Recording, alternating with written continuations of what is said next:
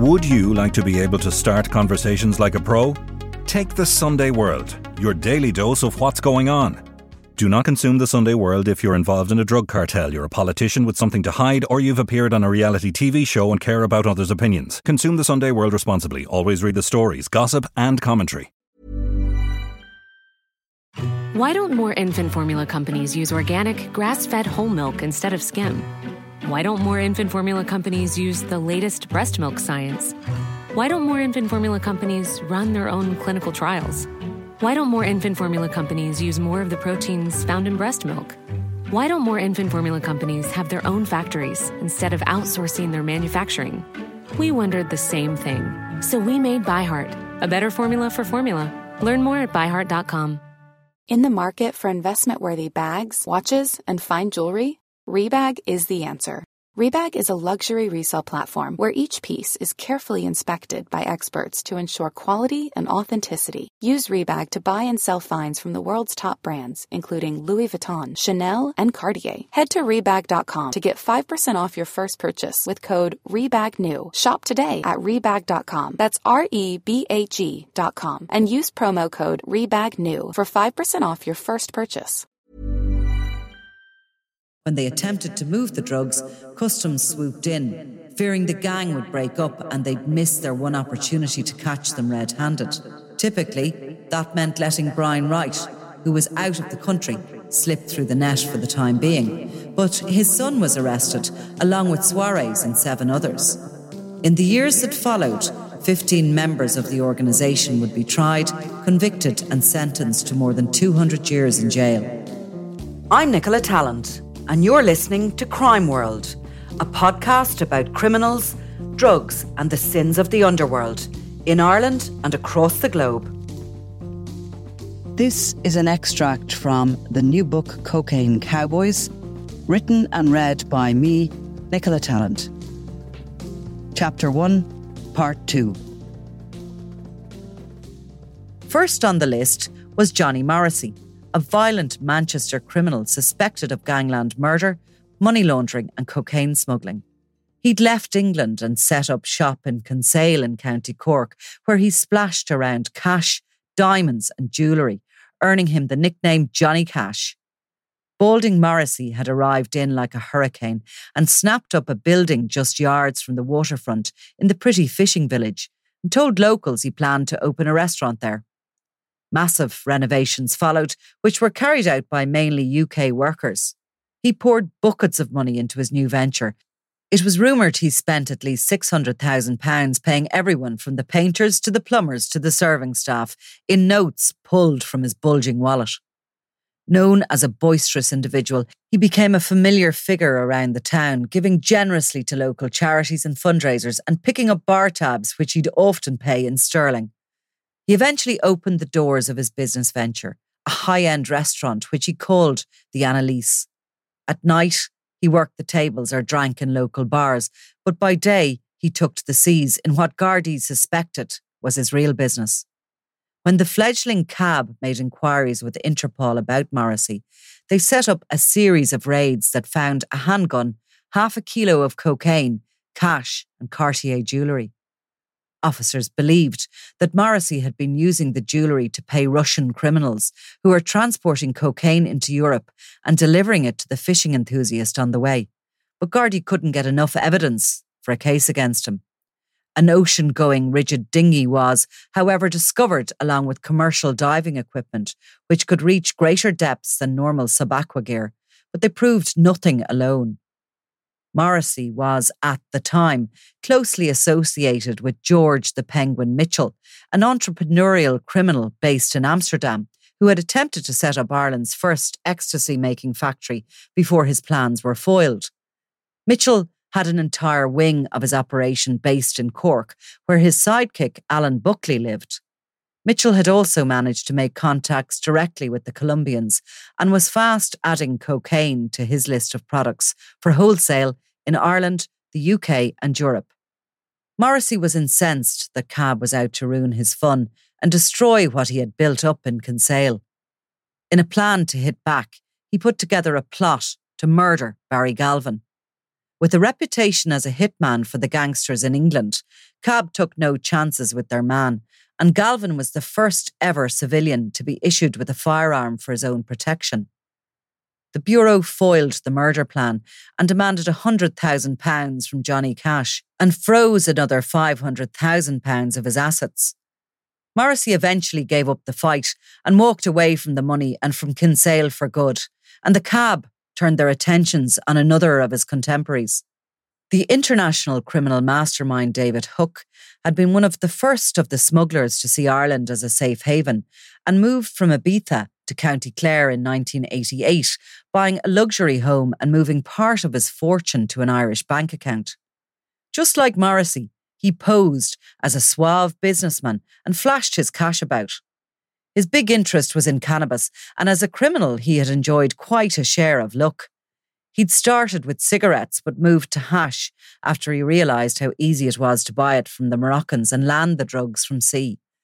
In 1993, he just managed to escape when his yacht, the Brime, was stopped off the Kerry coast laden with hash, and although he'd been arrested and questioned about the consignment, he had been released without charge.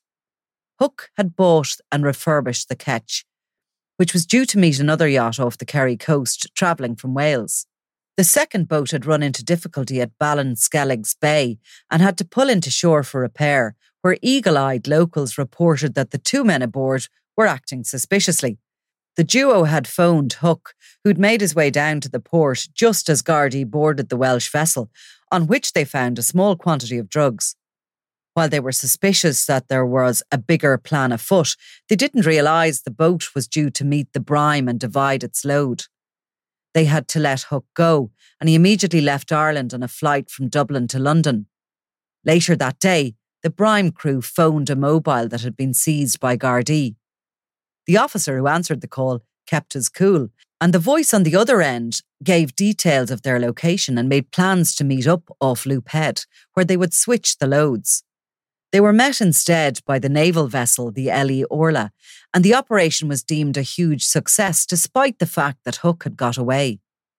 In his absence, the Bureau moved in to pick through his abandoned belongings, which included 2 houses and land. Not long after, Hook's legendary luck finally ran out off the coast of Cornwall, when British Customs nabbed him on board the Fata Morgana with £10 million worth of the drug. Mickey Green was another criminal superstar who decided to seek refuge in Ireland, and while he'd fled by the time the Criminal Assets Bureau was set up, they immediately went about mopping up the substantial assets he'd left behind. Green had only been based in Ireland for a couple of years, but during that time he was suspected of identifying and funding routes for cocaine to be landed in the country. Thanks to his talent for disappearing, just as he was about to be captured, Green was dubbed the Pimpernel and would inspire movies and TV crime dramas for decades. One of the notorious Wembley mob, he'd built his reputation in armed and violent robberies and pulled off some of the most daring heists in British criminal history. But when the mob leader, Bertie Smalls, was given full immunity in return for giving damning evidence against his men, Green had found himself with an 18-year sentence. Green didn't even serve half that stretch in jail, and by the early 1980s he'd been released, reuniting with one of his Wembley mob pals, Ronnie Dark, the duo getting involved in an ingenious and highly lucrative VAT scam. It was one of the first ever rackets involving gold Krugerrand, South African coins that weigh exactly 1 ounce.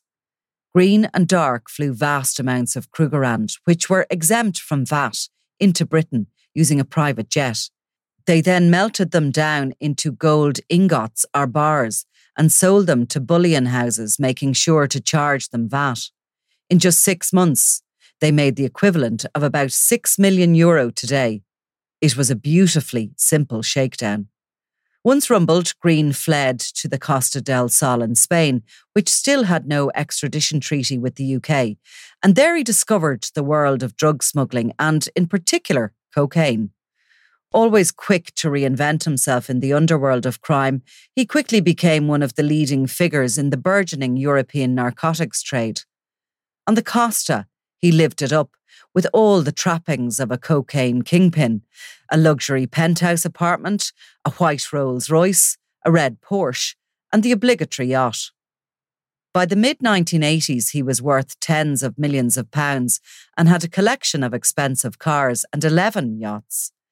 Describing himself as a car dealer, he bought a huge villa on the outskirts of Marbella and became a part owner in a club on the harbour in Porto-Banús, enjoying his status as a major player in full view of the authorities. But in 1987, his life of pleasure on the Spanish coast was seriously disrupted when he was arrested by Spanish police after they seized 2 tons of hash. Green got bail and fled to Morocco, leaving behind all his properties, cars and yachts. Within a few months, he popped up again, this time in Paris, where French police, after being alerted by Interpol, swooped on his apartment on the left bank. They found vast amounts of cocaine and gold bullion, but the Pimpernel had once again made his escape. A French court later sentenced him, in his absence, to 17 years for drug smuggling and possession. In 1993, another court, this time in the Netherlands, handed him down a 20-year prison term for smuggling cannabis, but Green was happily based in California by then, where he was living in a rented Bel Air mansion. The DEA, trying to get a handle on the Colombian cartels, kept an eye on Green and watched as he met with key figures and negotiated big shipments. In 1994, he was linked to a 1-ton shipment of cocaine worth £200 million, which was seized by customs at Birkenhead in Merseyside after being shipped from South America through Poland. The Americans eventually made their move and burst into Green's California mansion, and an arrangement was brokered to send him to France, where he was set to start his 17-year prison sentence. But in an extraordinary sequence of events, Green was bundled on a plane for transport to Paris with his Irish passport tucked into his pocket and a master plan in his mind. When the plane stopped off at Shannon to refuel, he simply walked off and used his passport to waltz through customs and make his way to Dublin. In Ireland, pre-Google, he managed to settle into an anonymous, albeit high society life, posing as a wealthy retired English businessman with an interest in horse racing. In reality, he was successfully running cocaine across the Atlantic while using Ireland as his headquarters. He bought a house to match his persona. Maple Falls in County Meath was set on 4 acres of land and surrounded by high walls and trees. It was a huge, stately manor measuring 5,500 square feet, complete with 5 bedrooms, 3 reception rooms, a sauna room, a snooker room, and a heated indoor swimming pool. Outside, there were stables and an all-weather tennis court. For nights out in Dublin, he bought a 2-bedroom luxury penthouse and became a regular in the Berkeley Court and Westbury hotels, along with the celebrity favourite club Lily's Bordellos. In his early 50s, he hooked up with a younger Irish woman, Anita, who would become his long-time partner. Green liked Ireland and reckoned it was a good location to run his empire and an easy place for his friends and family in the UK to come and visit him. Setting standards for the many big-league cocaine dealers who would come up behind him, he tried to rub shoulders with politicians and business people by attending fundraisers and giving generously to charities. He loved nothing more than a big night out, and it was after one of those soirees in April 1995 that life in Ireland changed for good. He'd been drinking and was driving his Bentley in the city centre when he smashed into a taxi. Instead of calling an ambulance, Green immediately fled the scene, but when he was caught by 2 Gardaí on patrol, he refused to give a urine sample to test if he was drunk. In the meantime, the fire brigade had responded to calls about the crash, and it took 45 minutes to cut the taxi man and father of 9, Joe White, from his car. He died later in hospital from shock and severe blood loss. Green was charged with dangerous driving, but got 2 witnesses to lie about details of the crash. It emerged years later that Michael, a drug baron and one-time head of a London-based criminal gang known as the Organisation, had linked him up with the witnesses and even travelled to Dublin to bail him out. In a case of crime pays, Green got a rap on the knuckles from the court and a £950 fine, and Joe White's widow was left with nothing but a pension to raise her large family, never receiving a penny from his insurance company or from the gangster himself. Green, who was believed to have been worth more than £100 million at many points in his long career, never said sorry or offered to help them out. The outcome might have been a win, but it wasn't all good news for Green, and with his cover blown, he found he was no longer welcome among the horsey set. Any political ties to anyone of any influence were also quickly snipped, and then came the news that the IRA were sniffing around him, and rumours that the terrorists were possibly planning to kidnap him, to either demand a ransom from his girlfriend Anita, or to persuade him to cut them in on his drug-dealing action. Green didn't hang around to find out, and just like David Hook, he fled Ireland, leaving his properties behind for the cab to move in on.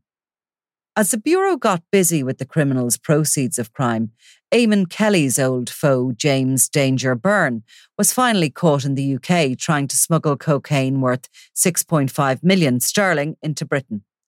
At 51, Danger was older than the average cocaine dealer, as was his co-accused who was in his late 50s.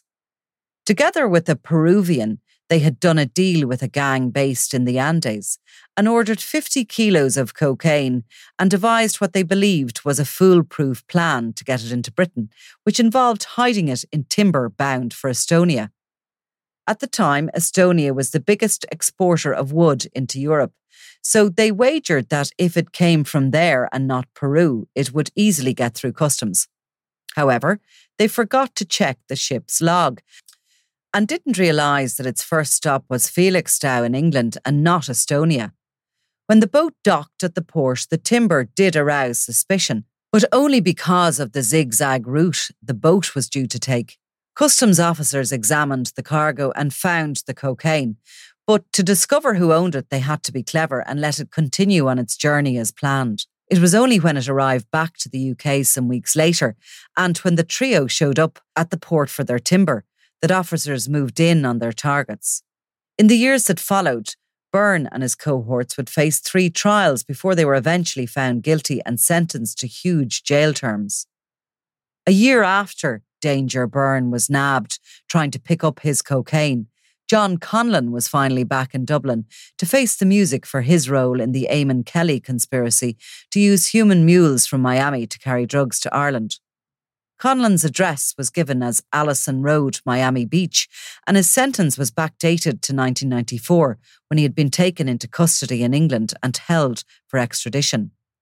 During his trial, then Detective Superintendent Martin Callanan told the court that Conlon, a native of Westport in County Mayo and a father of 3, had left Ireland in 1959 and owned properties in Miami, where he had lived for some years, and in Norfolk in England.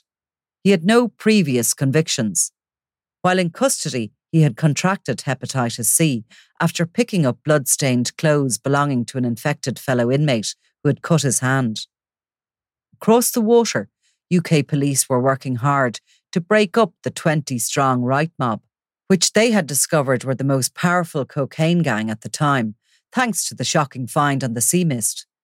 The Right group was so big that the £50 million value of the cocaine they had lost in Cork had hardly affected them at all, not even causing a ripple in the operations. The human losses hadn't appeared to bother them either. A year after they were arrested on the boat, skipper Gordon Richards, 3 crew and his girlfriend had gone on trial in Cork. Richards pleaded guilty, but gave the court a window into the tentacles of the Right organisation that stretched from the UK into Venezuela. Richards told the judge that he and his Venezuelan girlfriend, Teresa de Silva Roy, and her 2-year-old son had made the journey which ended in Ireland because they were under threat from gun-toting South Americans working for Right. He said that 3 months before the doomed trip, he'd been approached by people who offered him money to take the Sea Mist to France. He said he'd agreed after they told him that he wouldn't live if he didn't captain the ship. And he said he'd left Puerto de la Cruz in Venezuela and first stopped at Trinidad, where the boat was repaired. An aeroplane dropped the shit off while we were at sea. I knew it was contraband and was pretty sure it was cocaine, he admitted. In his statement, he said he'd received $6,000 for supplies and $1,000 for himself, initially telling Gardaí that his girlfriend stowed away on board with the child, but in a letter to the judge claimed that he took them with him because he believed they were in danger. Richards told Justice A.G. Murphy that he had fallen on hard times and was to be paid $400,000 for the voyage. Crew members Roman Smollen, James Knoll and Graham Howard Miller were found not guilty by a jury, along with Miss Da Silva Roy. During his appeal, further details about Richards' distressing story were heard, including the fact that he had no criminal history and had worked hard all his life as a boat builder. Brought up in the West Indies by relatives, Richards, whose real name turned out to be John Ewart, had earned enough money to live a nice lifestyle, but when a hurricane struck, he said he'd lost everything. In prison in Ireland, he was working building model boats and selling them to prison officers, but his health was failing, the court was told, and he hadn't seen his girlfriend as she'd returned to South America. Richards, or Ewart, had named Wright as the mastermind behind the plan and detailed the extent of his operation. Between 1996 and 1998 alone, it was estimated that the Wright Group had smuggled a staggering £300 million of cocaine across the Atlantic. Surveillance had identified Wright's most trusted allies, who were his son Brian, his pal Kevin Hanley, and the middleman, Brazilian Ronnie Suarez. Just like the sea mist, officers believed that boats had picked up the drugs at sea and then sailed them over to the UK, docking at night and transferring their cargo to waiting vans. Boats like the Moonstreak, the Cyan, the Flex, and the Lucky Irish were all identified by officers as having carried drugs worth about £50 million each. In 1998, a year after the Sea Mist crew were tried, undercover officers in the UK eventually got the break they needed when Hanley was arrested with cocaine in the boot of his car. Unaware his every move was being watched, Wright called a meeting and booked into an expensive hotel, but customs got there first and bugged the suite and photographed him on the balcony. Conversations about drug movements and money transfers were recorded, while undercover officers followed his key lieutenants to a farm where they were stashing almost 500 kilos of cocaine. When they attempted to move the drugs, customs swooped in, fearing the gang would break up and they'd miss their one opportunity to catch them red-handed. Typically, that meant letting Brian Wright, who was out of the country, slip through the net for the time being. But his son was arrested, along with Suarez and 7 others. In the years that followed, 15 members of the organisation would be tried, convicted and sentenced to more than 200 years in jail. If 1996 was a significant year for criminals in Ireland with the establishment of the cab and the seizure of the cocaine on the Sea Mist, 1998 would prove to be quite the match, even down to another cocaine haul discovered on a boat that had to limp into harbour in Cork after engine difficulty. When customs officers started to search the 50-foot catamaran in Kinsale Harbour, they couldn't believe the amount of drugs on board. Wrapped in packaging and concealed beneath the bunks as well as under diesel tanks, they found a total of 320 kilos over the course of 3 different searches. Dubliner John O'Toole, in his early 50s, and with an address in Panama City, was the registered owner of the boat, and he was on board with an Englishman called Michael Tune, who lived in Tenerife. Both were arrested, while stories began to emerge about what had led customs to the catamaran. Some said that, just like Sea Mist, Gemios had failed to lift her flag. Others said that she had moored illegally. It was far more likely that it was an intelligent-led operation, with the information coming from UK customs, who were dug right into the cocaine gangs at the time. But whatever the truth, the haul from the Gemios was enormous, and police at one point valued it at £120 million, dropping to a more conservative estimated street value of £40 million, with 75% purity by the time the two were brought to court. O'Toole first told cops that they had sailed into Kinsale from Tenerife in the Canary Islands, but that they had come via the Azores to get better winds, and it had taken them around 20 days. Charts told a different story, and markings used by navigators to plot their course showed the ship had been 400 miles east of the Bahamas in the Caribbean just weeks before it reached Cork. Confronted with the evidence, O'Toole changed his story and told officers that he had taken the boat from his wife and had decided to sail it across the Atlantic to sell it in Europe. A court would later hear that customs officers had been alerted to the 50-foot catamaran by harbour master Captain Phil Devitt, who noticed the boat had anchored at a mooring belonging to another boat and had failed to pay harbour dues. A local man had towed it to the mooring with his speedboat after 3 crew on the Gemius signalled to him for help. Both men pleaded not guilty at Cork Circuit Criminal Court to 5 charges, and the trial got underway in May 1999. O'Toole proved to be typical of the colourful characters that seemed to populate the cocaine trade during the 1980s and 1990s. During his trial, he got into the witness box, usually an ill-advised move by anyone who's caught red-handed, and said he didn't approve of drug dealing and he didn't like people who dealt in narcotics. Born in Enniskerry in County Wicklow, he'd moved to Canada with his late wife Gabriella, who had cancer, he said, and who needed money for her treatment. But he'd fallen on hard times, and someone had damaged another boat he'd used, leaving him with nothing except for the Gemios and rising bills.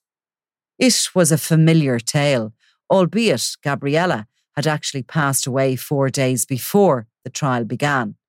O'Toole said that he'd been introduced to a man in Panama, described as Mr. X, who asked him to take drugs to Europe. "I don't like drug dealers because of what they do. It's all mafiosa, gangs, killings and that sort of thing. I don't agree with it. It's just not in me. Drugs are totally wrong," he said. "I was sort of shocked. I'd never been approached like that before. I refused point blank." Despite taking $5,000 to help with his wife's medical costs, he denied that he knew he'd be expected to do anything for the money. "I made it plain that I didn't want to get involved. I never thought it would come to what it did. It was a nightmare. I thought at the time that he was genuinely sorry for me and my wife, and he had money and he wanted to help," he said, adding that he was beaten up in a car park in Panama City and forced to agree to the indecent proposal. The court, however, heard details of monthly payments of $5,000, amounting to more than $70,000 over the course of a year. He was also to be given $300,000 for the trip on the Gemius, less the $70,000 advance. The payday to ship a load of cocaine was tax-free and clearly tempting. O'Toole had once had a successful career in yacht chartering, and in Tenerife his wife worked in diplomatic circles and regularly brought in business. Their companies were very successful with £1 million turnover, but a series of tragedies, including the death of his brother Robert on board one of the yachts, his father's death and Gabriella's breast cancer, followed in quick succession. Giving evidence, Detective Sergeant John Healy said he also believed that O'Toole came up against red tape and ran into difficulties with the Tenerife authorities. These problems revolved around regulations about the employment of locals, as well as increased competition in the yacht charter business.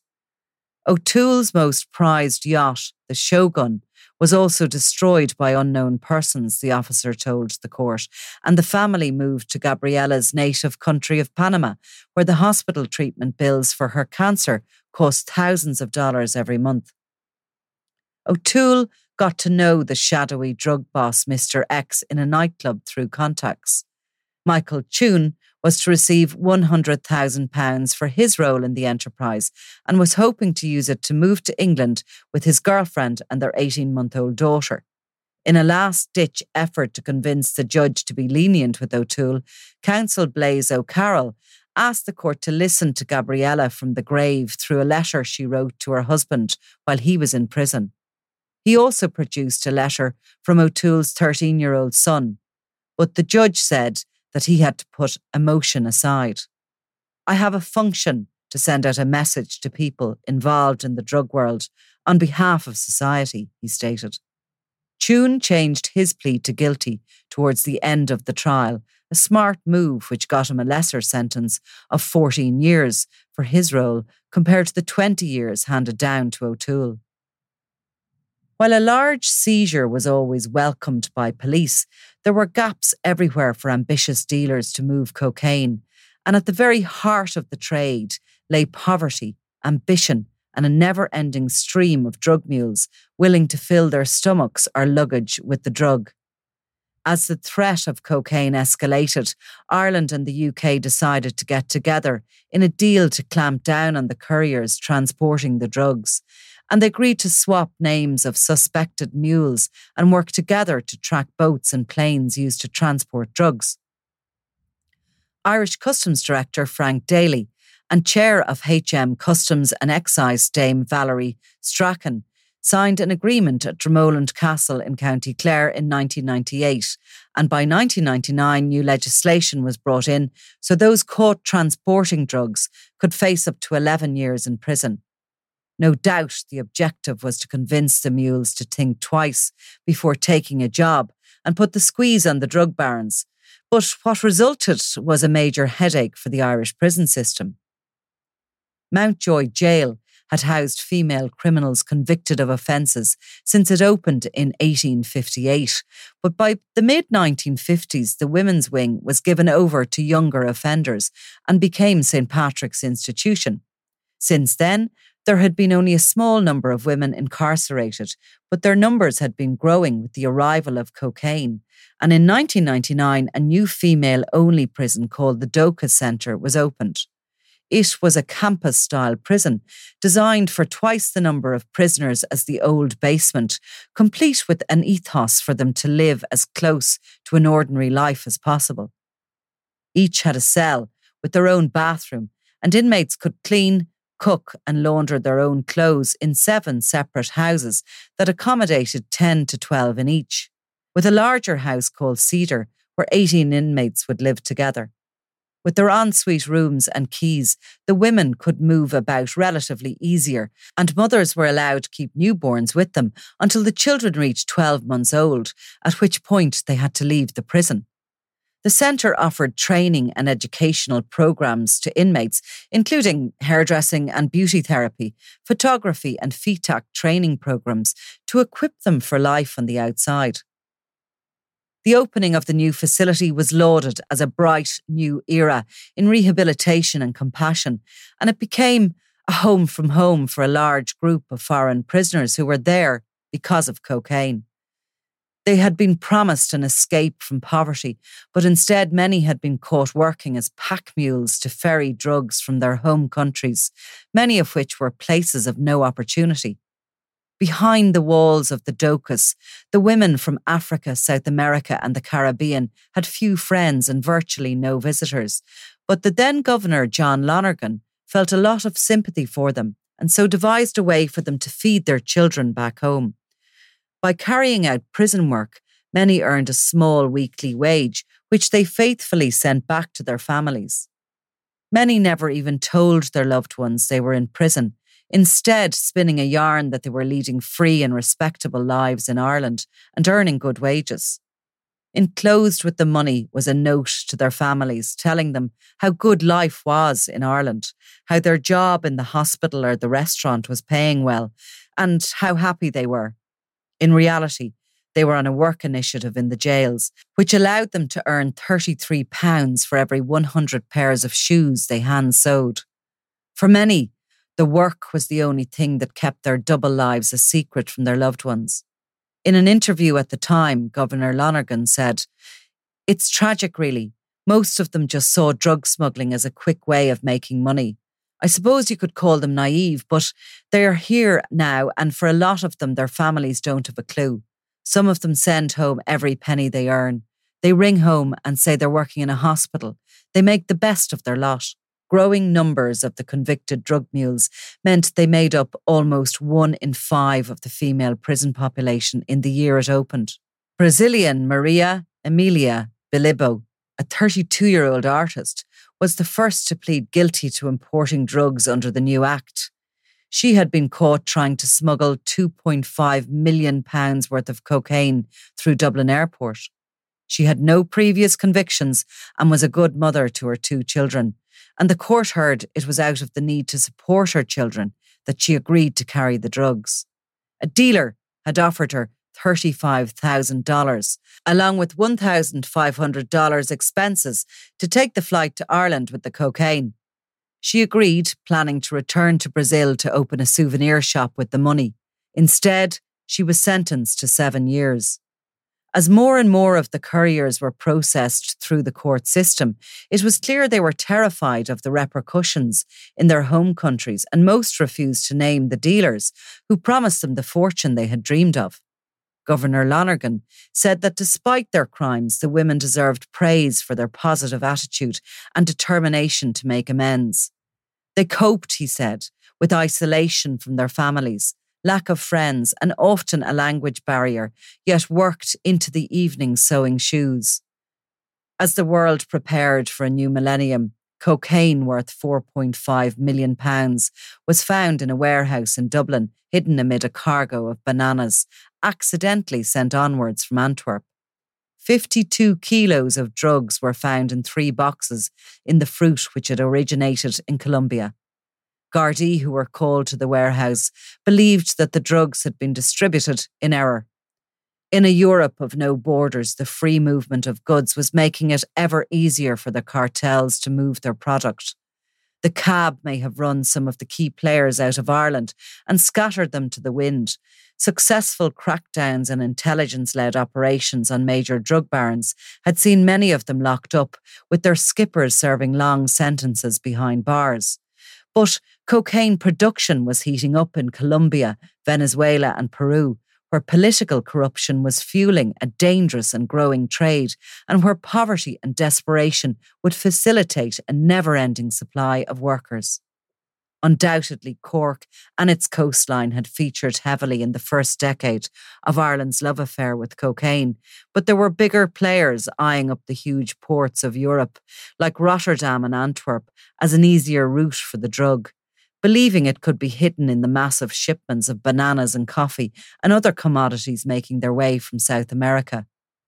George, the Penguin Mitchell, was one of the first to have made serious contacts with suppliers from Colombia.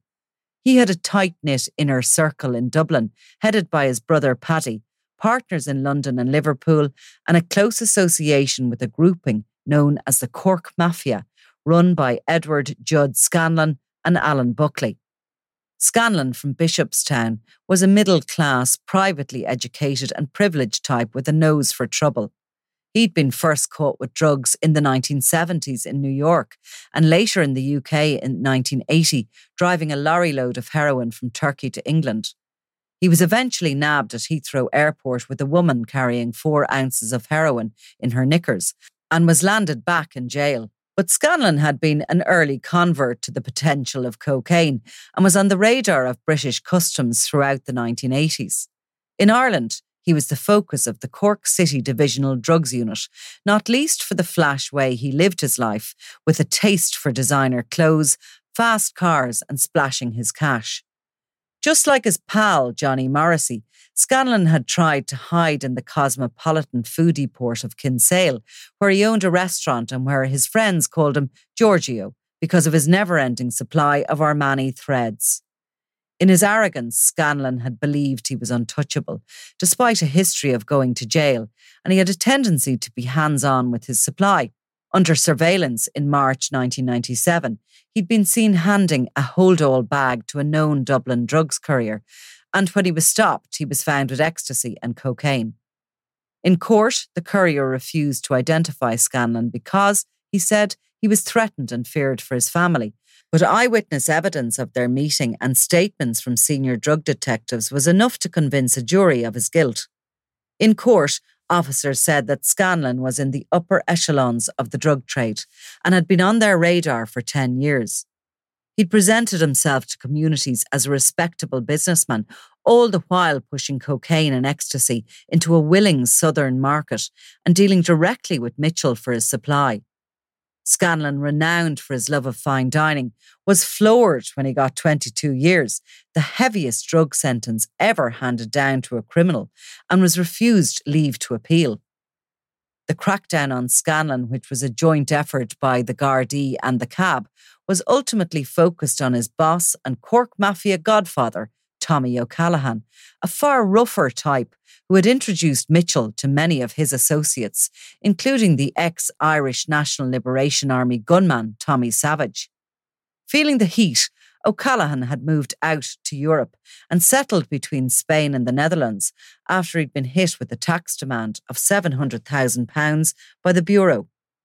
His line manager, Alan Buckley, also sensed the impending doom and managed to leave Ireland just as Scanlon felt the full force of the law.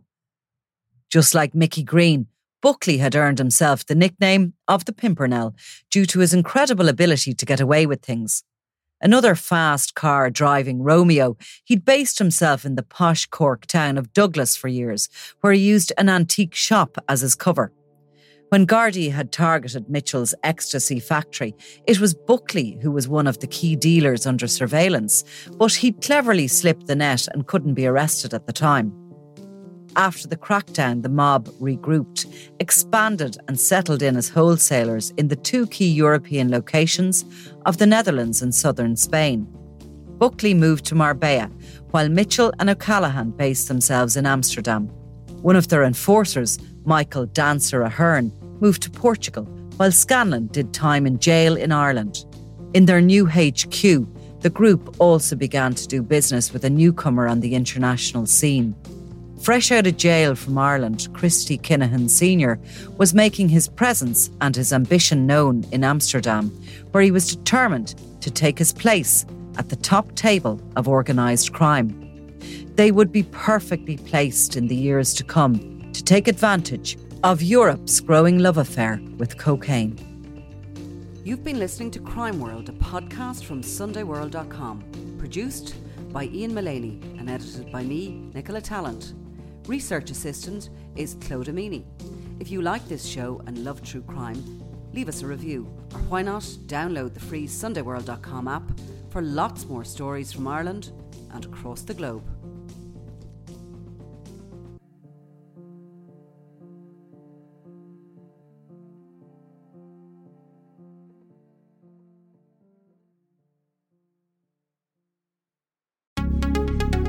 Would you like to be able to start conversations like a pro?